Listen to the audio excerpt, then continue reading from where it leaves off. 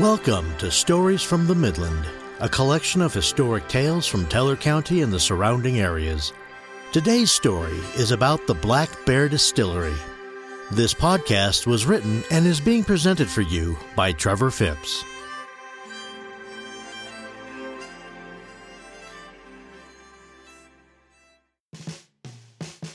Many people who pass through Green Mountain Falls often wonder what is inside the building of the Black Bear Inn. For years, the building served as various restaurants, and most recently, it was a fine dining staple in the Ute Pass region. Now when people drive by, they think it is an empty building, but that is far from the case. The historic location is now the home to the Black Bear Distillery, which has been making spirits locally since 2013. The building now serves mainly as a manufacturing hub, but it also welcomes guests on a somewhat limited basis in their tap room. The tap room has only been open on Saturdays during the summer for the last several years, but this year the team decided to stay open during the winter on one Saturday per month. The distillery is also open to the public anytime one of their handful of staff members is there working on their distilling operations. If employees are working in the building, visitors can enter and receive a historic tour and the chance to sample all of the spirits made in-house. Today, Black Bear's owner, Victor Matthews, prides himself as being a master chef turned master distiller, and he is the longest single owner of the building. He is a fifth-generation master distiller, but is the first one in his family to be legally licensed to do so. However, before the idea of a distillery came about, the building served other purposes. In the 1920s, the property was a courtyard for a large hotel that sat above it on the hill. According to distillery manager Bobby Jackson, the building was built in 1947 as the Black Bear Restaurant. A few years after it opened, it then turned into the Angry Grizzly. The Angry Grizzly was a bad name for a restaurant, Jackson said. First off, putting the word angry in the name was not good. And when the name changed in 1951, we hadn't had grizzly bears here for over 50 years. And we still don't have grizzlies here. But that's what the guy decided to call it. Next, the eatery switched owners again and became the Rainbow Inn, which only lasted for a few years. Then it was renamed Pike's Pub and Grub and was a bar and restaurant until 1999 when Matthews purchased the building.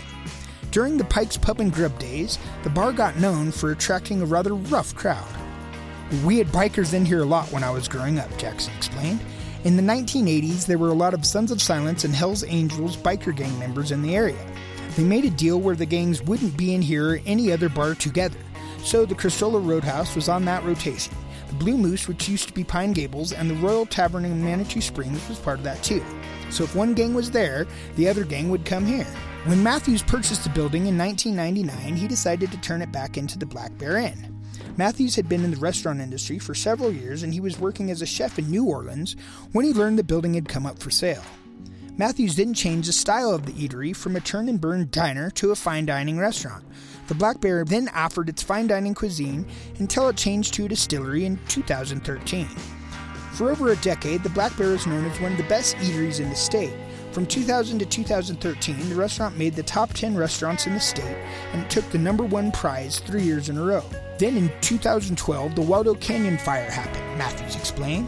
During the fire, we lost that summer and it was pretty bad. And then the next year, I thought people would come back and it would be better.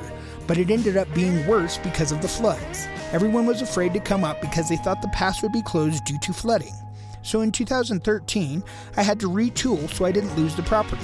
I loved this place and the property, but the restaurant wasn't working because people weren't coming up. In the building's tap room, there are still several items that portray the site's history. For one, there are several mounted animals on the wall, some of which date back nearly 100 years ago. Another interesting story is that of the Andicar beer sign that was installed when the bar area was built in 1975. The sign stays on all of the time because they cannot figure out how it was hooked into electricity. When the power was shut off so that new wiring could be put in the structure, the light stayed on. About 2 years ago, the site gained the attention of locals when a large amount of water was found in the parking lot.